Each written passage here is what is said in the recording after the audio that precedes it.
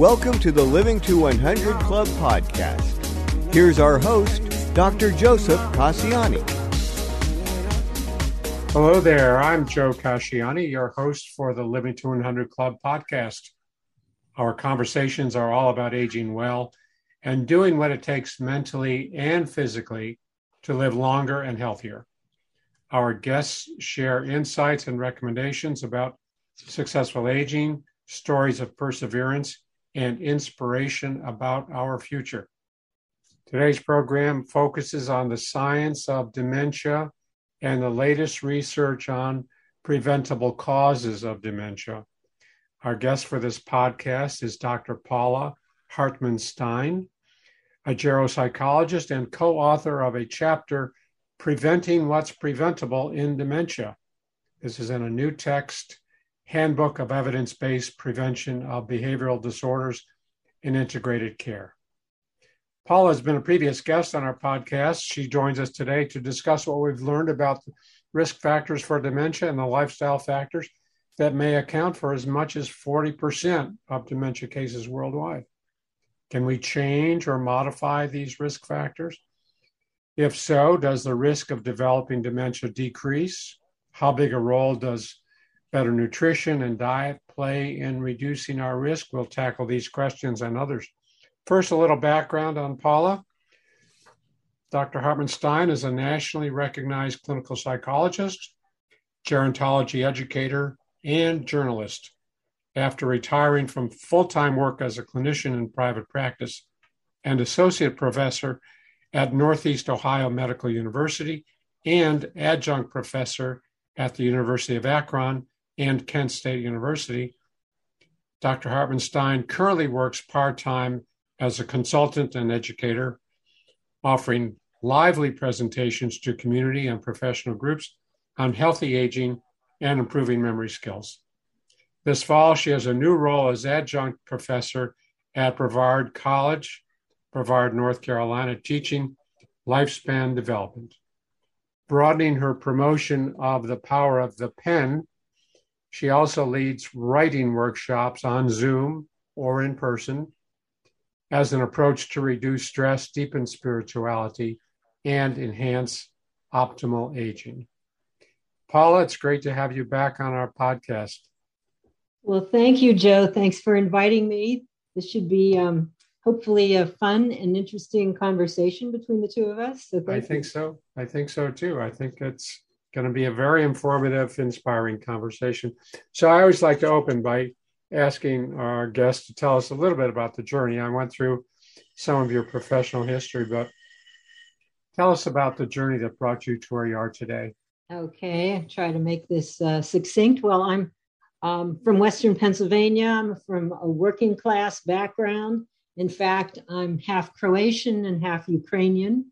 So I'm very interested in all the world events, the tragedies that are happening in the Ukraine right now. I'm actually a coal miner's daughter, and I've had opportunities for education, for which I'm grateful.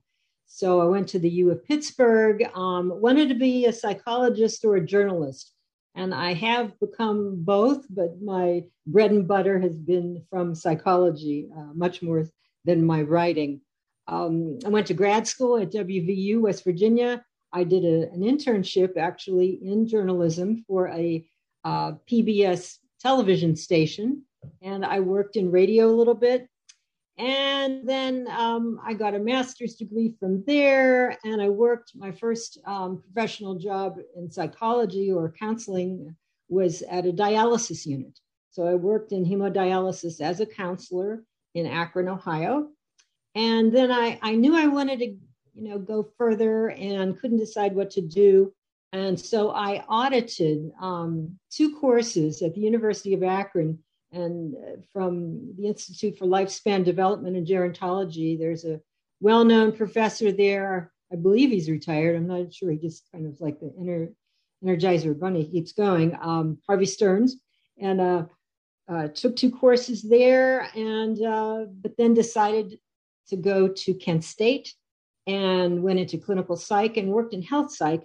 And so I had this opportunity. What really thrust me into the gero world was I had this opportunity at Akron General, which is now part of the Cleveland Clinic hospital system. I had this opportunity to work at a geriatric assessment center.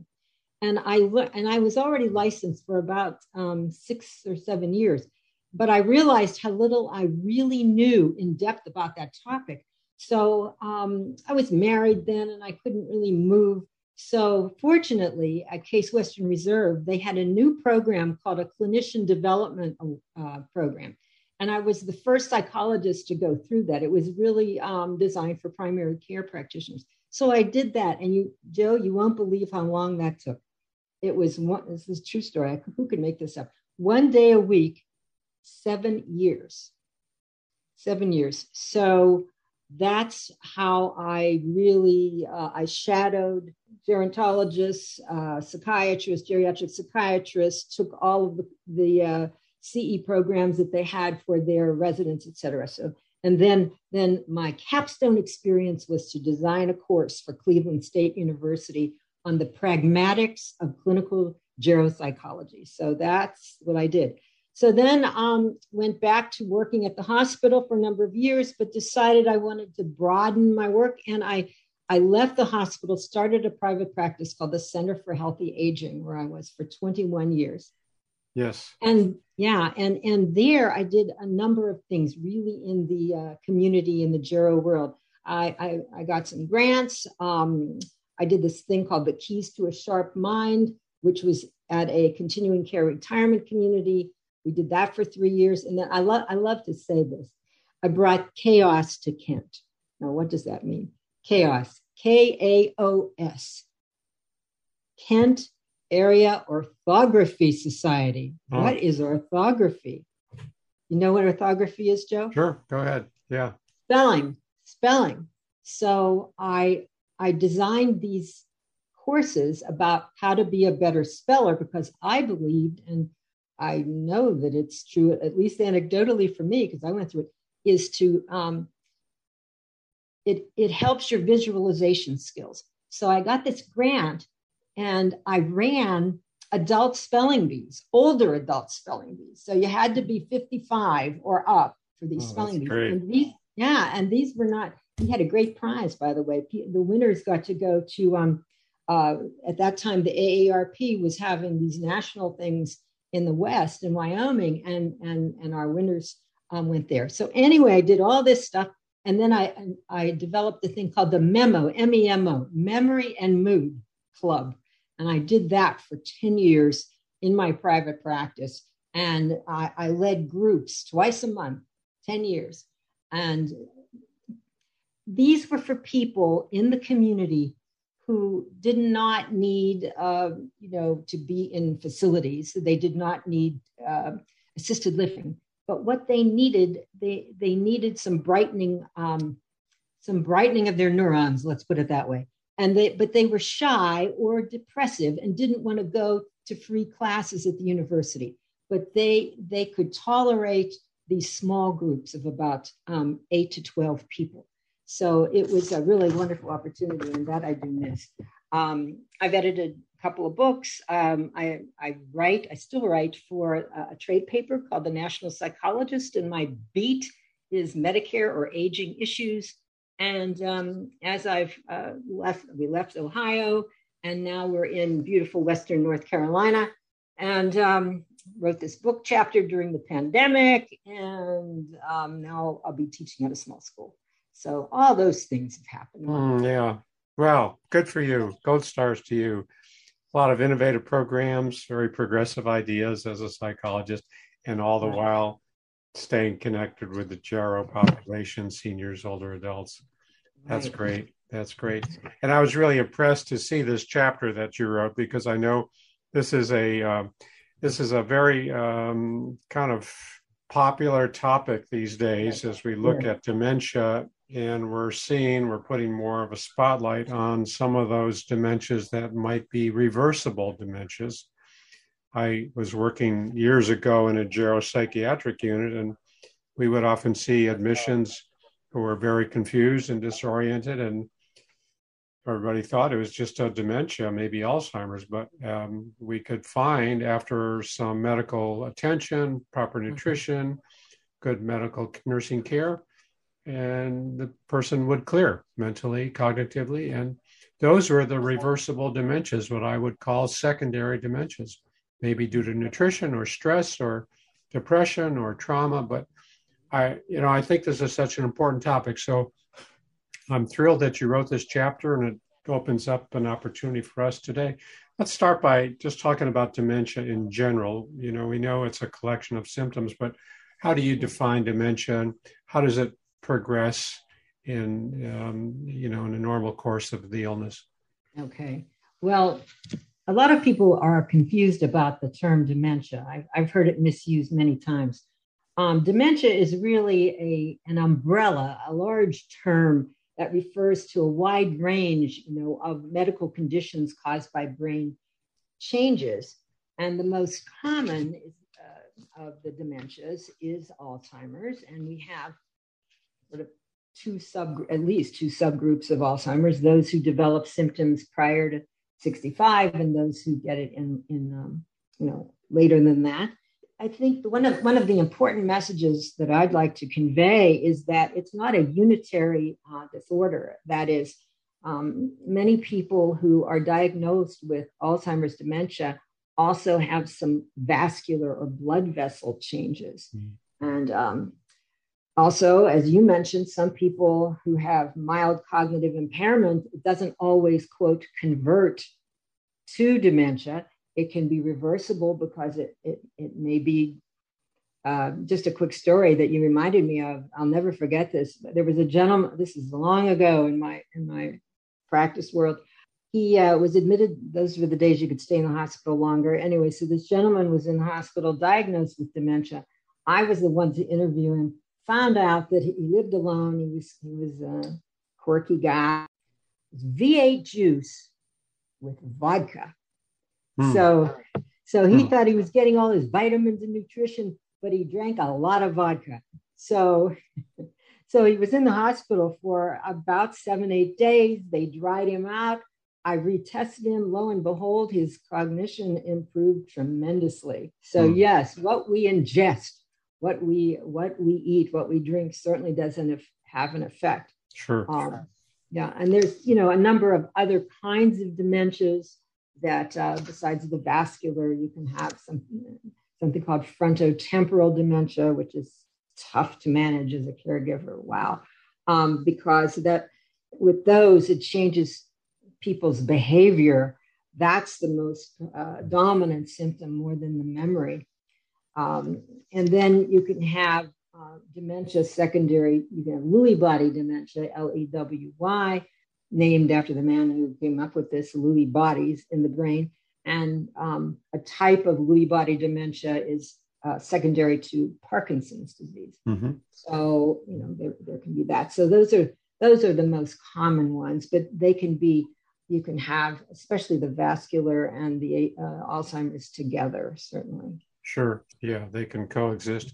Yeah, and I think it's important to emphasize what you said at the outset, that there's a collection of symptoms or clinical signs that together create the picture of dementia. It's not any singular disease, dementia itself, but there are different variations like Alzheimer's, Pick's disease, and frontotemporal, and so a lot of variations. And these are, the what I call primary degenerative dementias. In other words, these are not reversible. These are not treatable. We can manage a lot of the symptoms, but we cannot cure Alzheimer's, not yet. We cannot cure vascular dementia. No. So these are the primary degenerative conditions. And then what we want to talk about today and explore is this whole notion of the reversible dementias, or those that are treatable, those that are what I call secondary dementias. Just by that very term, that means they are reversible. So you did a lot of research on the delay or prevention of dementia when you wrote this chapter. Tell us what you learned and what you can share with our audience. Okay, I'd love to do that. And for those who are listening, I'd like to challenge you to listen to what the modifiable risk factors are that are pretty well documented, and then pick one or two that you might want to work on for yourself. So this is real practical stuff. Again, this coal miner's daughter never went away. I mean, we're practical people. My parents, my family, practical. So, okay. First one is of the well, let me go back to this. It's interesting. There were two independent research groups in the world, the Lancet Commission out of the UK and Europe and with some Americans. And then there was another group in the eastern side of the world, and they published their findings all around the same time. It was in the air, right? So there's a great overlap.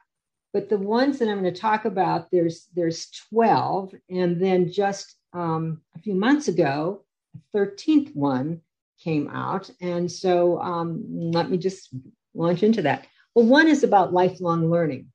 And certainly if you're in your 50s, 60s, or 70s beyond, you can't change what you did as a child, but you can change what you're doing now. So you can take some courses, and I will tell you, Joe, my brain has been getting a workout in the past 2 weeks by taking this position at Brevard College. I have to learn some new software I'm on a big learning curve. It's not easy, but so that's my new challenge. Hopefully I'll get through this thing. Anyway, so keep on learning, never stop learning. We used to say, when I was in graduate school, we used to say the 3 N's, no new neurons.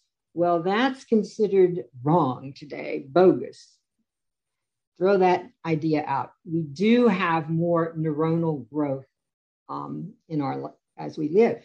So the second modifiable risk factor is to hear as well as you can. And I tried to understand why would that be a factor? Well, it does make sense when you think about it, because if you are missing things, if you're not hearing a lot, you don't have as much stimulation in your life. You're just missing out, okay? So it's believed that the reason that hearing is so important is to build up what's called cognitive reserve, or extra brain cells that we need, not just to live, but to help us if we have a brain injury or a small stroke or something like that. Right. And then I'm going to add this one. This is not in my chapter because this just came out. And it does make perfect sense, again, when one thinks about it. And that is improving eyesight. Now, I think this is an accurate thing to say. Most people are not that hesitant to get glasses, right? Or maybe some people are hesitant to get cataracts removed. But if you can they're considered safe procedures to get, in fact, I had a cataract removed 5 years ago, and, it was really amazing. And it's something else. So improving one's vision and one's hearing, those all help bring in more information to our brains, right? Right. Sensory stimulation, sure. Exactly. Mm-hmm. So the next one is about weight. And so this has been an acceptable risk factor with both of these groups of researchers. And we look at BMI, body mass index. And if you don't know how to do that, you can look it up really easy to figure out your own body mass index. Just go on the expert Mr. Google and put in, BMI and how to calculate it. And within a couple minutes, as long as you know your height and weight, you can see what your BMI is. Now, it's not an ideal factor because it's considered a surrogate measure of body fat. And there are different cultural groups, Asians and African Americans, and also as we age, the BMIs, the ideal BMI can change. But in general, 18.5 to 25 is considered the ideal BMI in general. Okay. See, the studies with BMI were all done on white males. So that's why there's some differences depending upon your age and your ethnic group. Okay, so you want to keep your weight in check as much as possible. That's for overall health, but it's also for, well, in my chapter in another book that I edited about 10 years ago, we said, and this is so true, what's good for the heart is good for the brain. So keeping your weight in a reasonable way helps your heart, helps your brain. So the next one, and I don't like to call it exercise because I think the E word has some, I don't know, it has some negative connotation. So I like to say M&M, move more. So you want to move. And without a doubt, this helps our brain health, our heart health as well. And but the researchers who went into all the in depth on these studies found that there is no totally accepted optimal dose or intensity or duration. These were not identified in these what are called meta-analytic studies. Now there are recommendations, but these are not, as hardcore. And that is about 150 minutes a week plus some strength training twice a week. So those are general guidelines for health, but you have to start somewhere. So many people in my age group and older are not that active, and so you have to start slowly. 5 minutes a day for the first week, and then see if you can reach 30 minutes a day. And also, if you have trouble with your mobility with walking, there are a lot of chair exercises that one can do. There's a program you can look it up on, again, Mr. Google, called Sit and Be Fit, and look at the ideas there. Okay. So physical exercise, as if you watch CNN, you know the name of Dr. Sanjay Gupta. So Dr. Sanjay Gupta has a popular press book that I like called Keep Sharp and Build a Better Brain. And I'm going to quote him. He says, physical exercise may offer the greatest return on investment in yourself.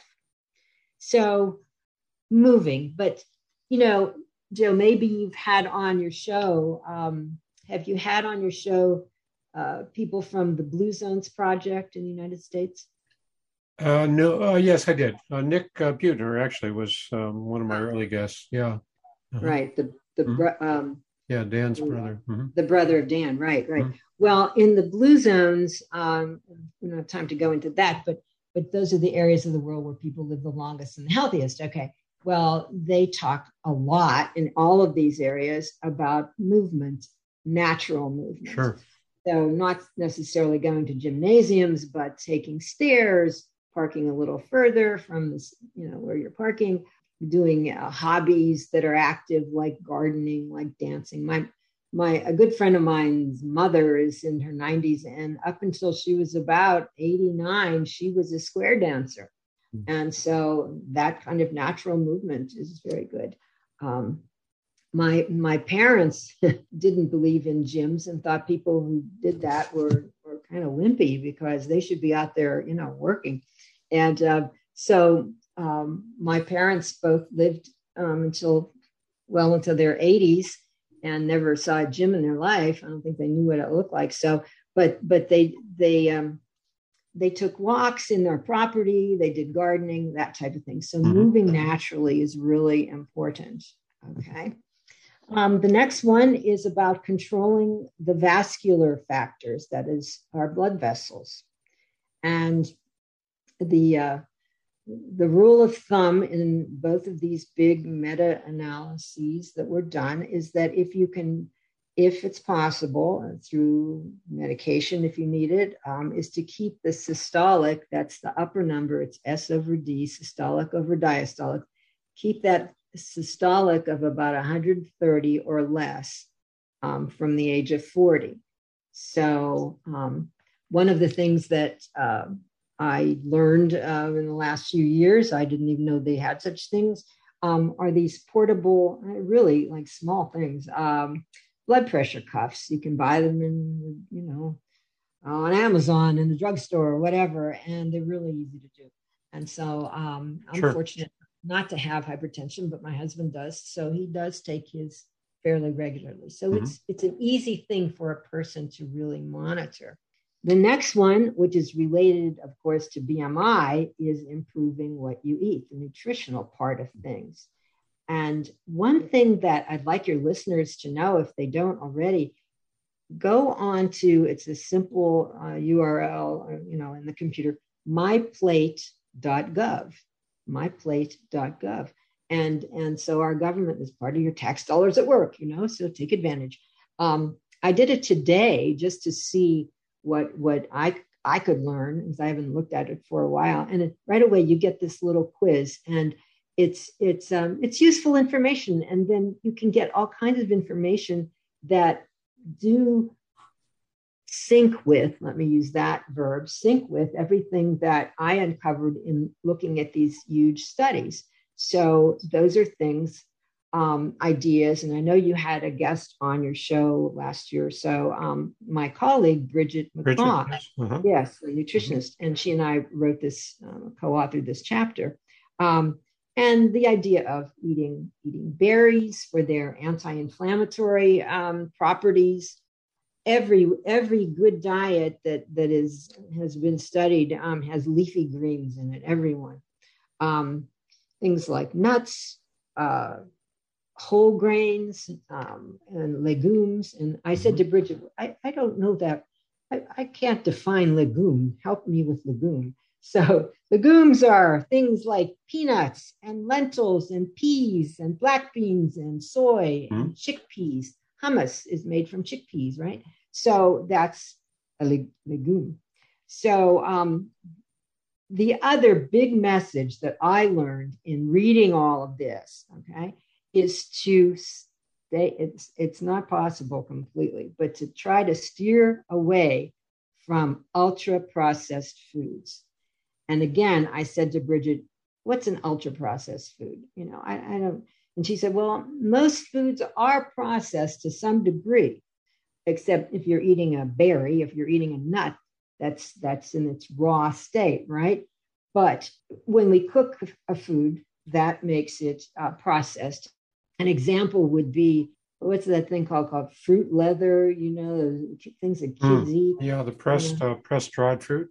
Yeah, well, not like a plum, but the thing that looks like leather. They're used as treats. Kids eat them as treats. Well, you don't even know what fruit it was.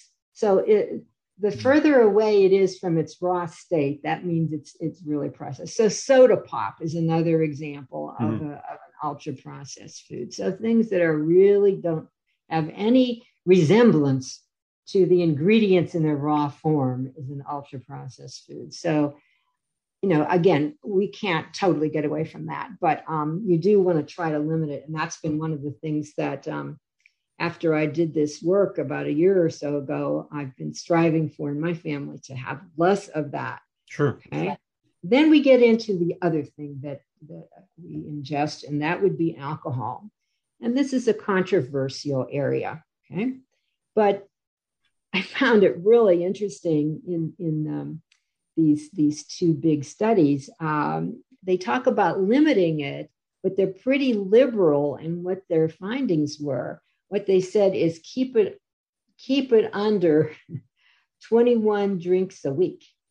So that's a lot. So that would be 3 per day. Now, they did not differentiate gender, male, female. So in other studies that I've come across, there is a difference with the genders. And so women, 1 drink a day is considered, probably all you should do. Men 2. So, and then, you see other studies. I saw one just the other day, July 14th, in fact, and this is entitled Moderate Drinking Linked to Brain Changes and Cognitive Decline. Well, that's one study. But when it's taken overall, it may not be totally bad. And in fact, in the blue zones, these areas of the world where people live a long time, there is some drinking of wine with meals. Yes. Uh-huh. Yeah. So that's a controversial area. I will say that. But certainly you want to limit it, and you certainly don't want to have 21 drinks in one day, or you will probably die. Okay, so it needs to be, if you're going to drink it all, it needs to be spread out, etc. The next one is avoiding head trauma. Yeah. So if you are a bicyclist, definitely wear a helmet. And of course, our public safety laws have us wearing seatbelts.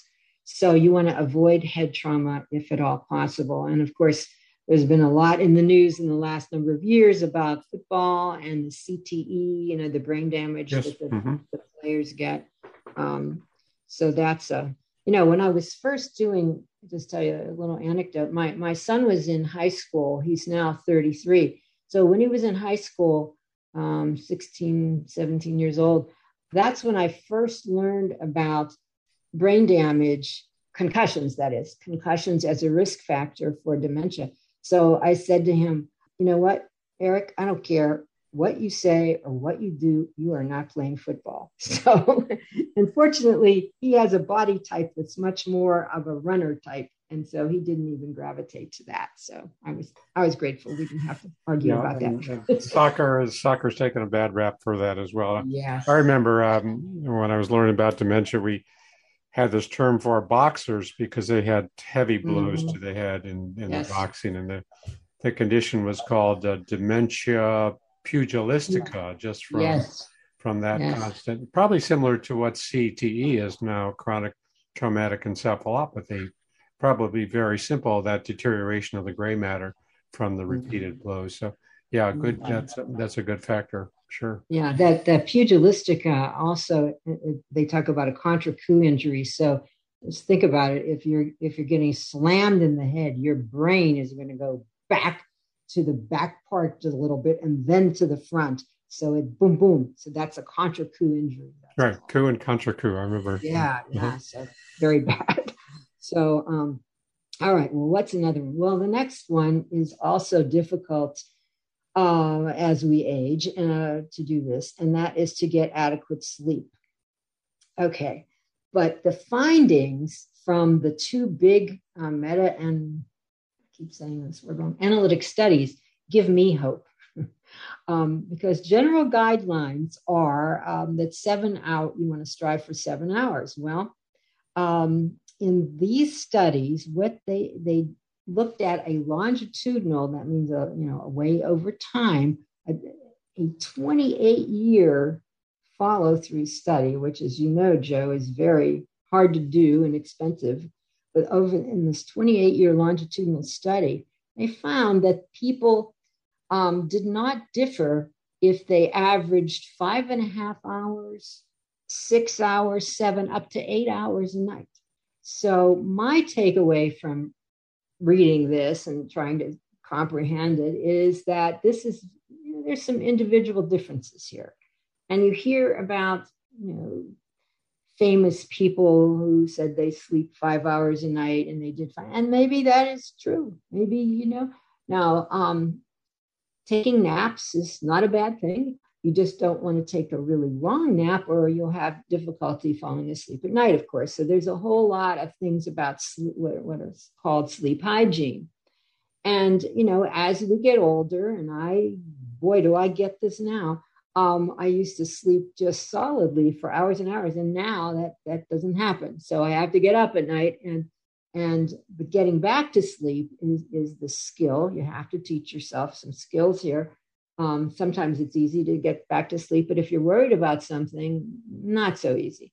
So I'm part of sleep hygiene. When I did my memo groups, memory and mood groups, I would teach some skills, like some easy to do meditation skills to get people in a zone where they can fall back to sleep. And there's other, strategies like that, but getting at least adequate sleep routinely is a good thing for our brain. Now, one of the theories about it and I would like to mention it before we get off the air today, is the controversy about the causes of dementia.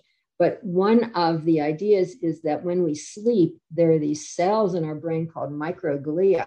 And the microglia, the metaphor is that they are janitors of the brain, and that they sweep up or get rid of some of the remnants of cells that die, or that have some accumulation of a protein called amyloid. Anyway, I don't think it's fully known why sleep is important, but we know that it is, because people who have horrible sleep have more cognitive problems. Sure. Yeah.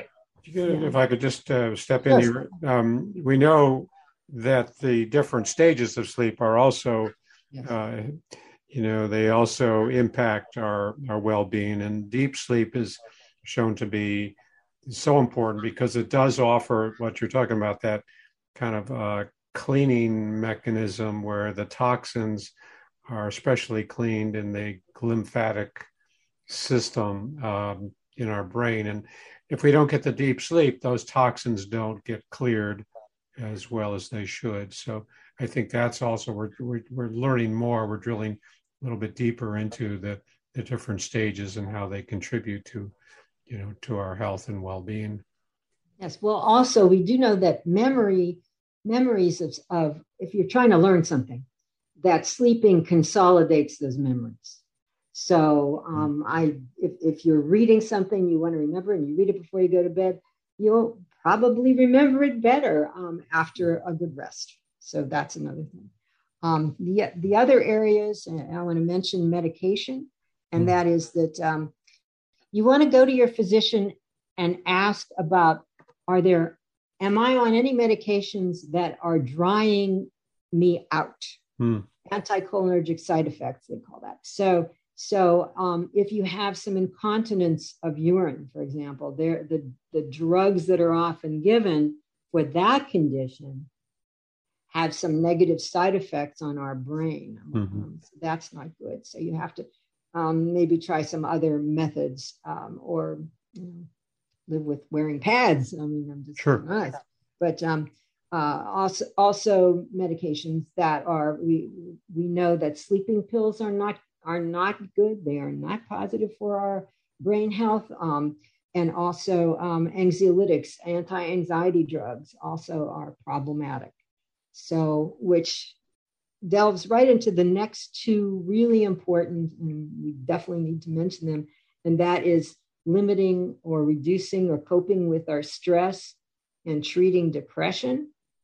That is a well-known, well-established risk factor for cognitive decline, okay? And we could have a whole show on that for sure.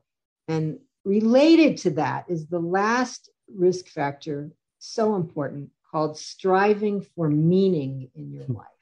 So the Japanese call it ikigai, and iki is life, gai is value to life. So we need meaning. It doesn't have to be, and our meaning can be modified over our lifespan. It's not always the same. So when you're in the middle of your career, okay, that's giving you meaning.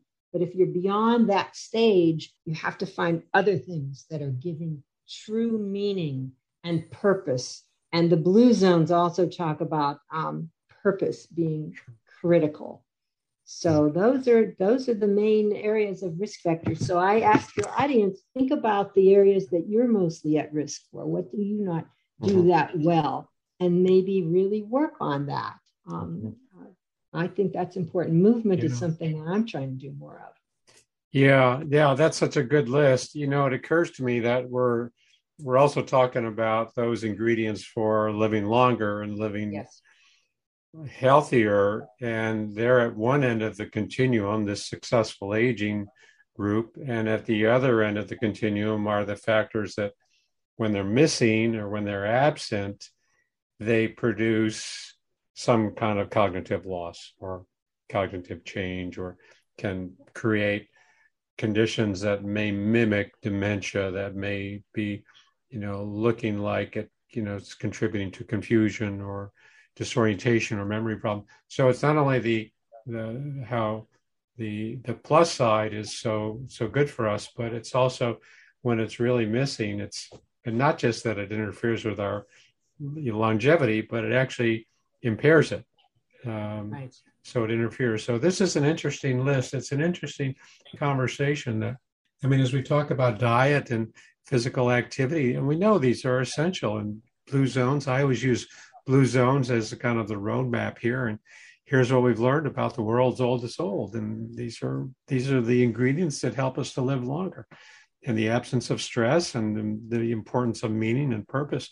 So all of these ingredients in their absence or when they're on the negative side, they're really damaging. They're really damaging. So it kind of puts another spotlight on this whole collection of successful ingredients. Right. And part of that one ingredient about coping with stress is to also not be isolated. So there are studies suggesting strongly that if you were very isolated, that it's just like smoking 15 cigarettes a day. So if you don't have, and it can be a church group, synagogue group, a garden club, a pickleball group in your community, whatever. But having camaraderie, having connections. If you're lucky enough to have a good family, fantastic. But we can also create our own small, quote, family units through our friends. I think it's really that's good. That's a good point. That whole concept of staying socially connected, social engagement, and the isolation does work against that well-being. I understand that. That's an important addition or kind of qualifier to all of this. This is a great list. I mean, it's so important. And like you say, if we have a list in front of us, these are the things that are, we can rank from 1 to 10. If I'm at 10 on some of these, that's great. But if I'm at 2 or 3, maybe I should put some attention into those areas that are 2 or 3. Exactly.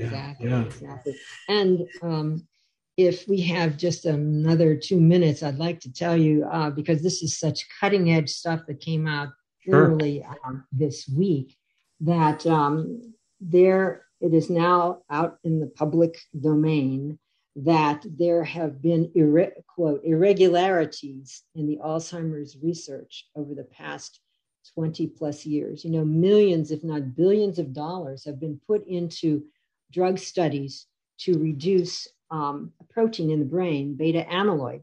And a whistleblower he's a research scientist himself, reported to the National Institutes of Health after studying this in depth that prominent investigators altered images and reused them over the years to support the hypothesis or the idea that it was amyloid buildup that caused Alzheimer's.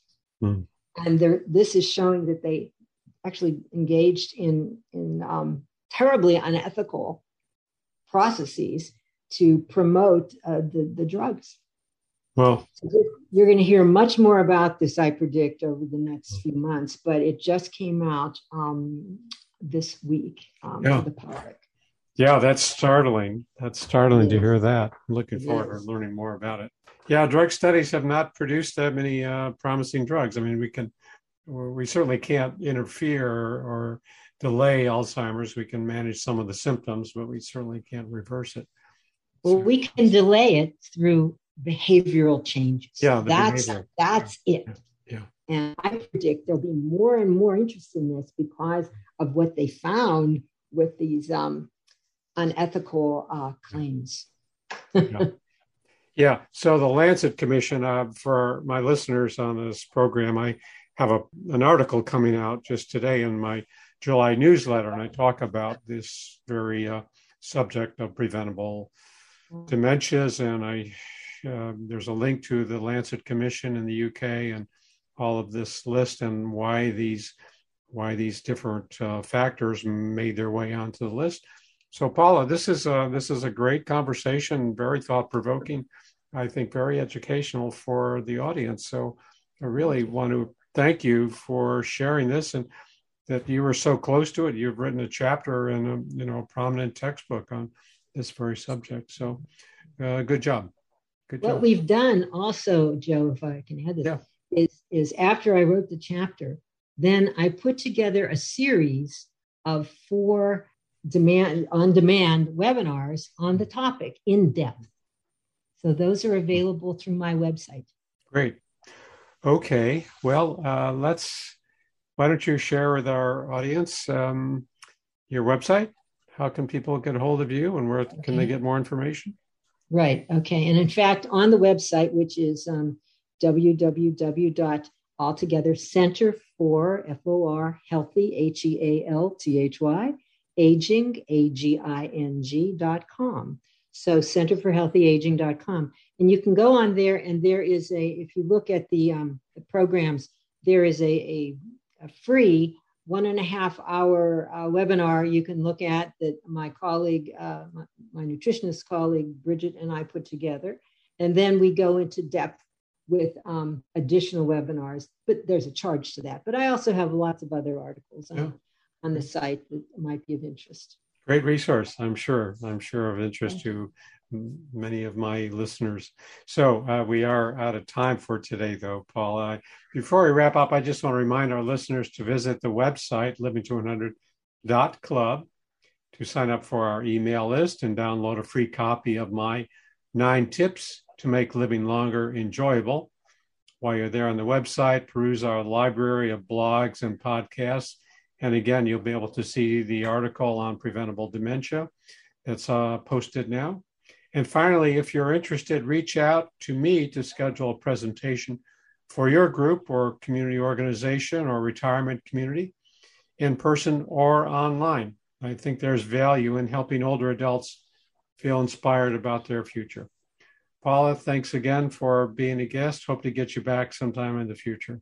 Thank you very much, Joe. Thank you. You're welcome. And thanks to everyone for listening to our program today. Hope to see you next time.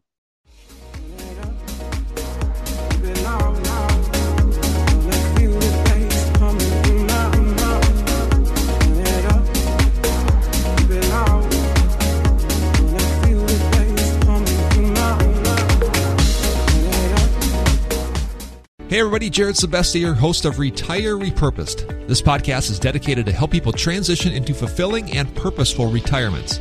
Retirement is a big life change. In fact, the 2 most dangerous years of a person's life are the year they were born and the year they retire. Few people could just flip the switch from working a career 30 or 40 plus years, retiring on Friday, without methodical steps to living what we call a repurposed retirement. To listen now, search Retire Repurposed on your favorite podcast platform, Senior Resource, or Life Audio.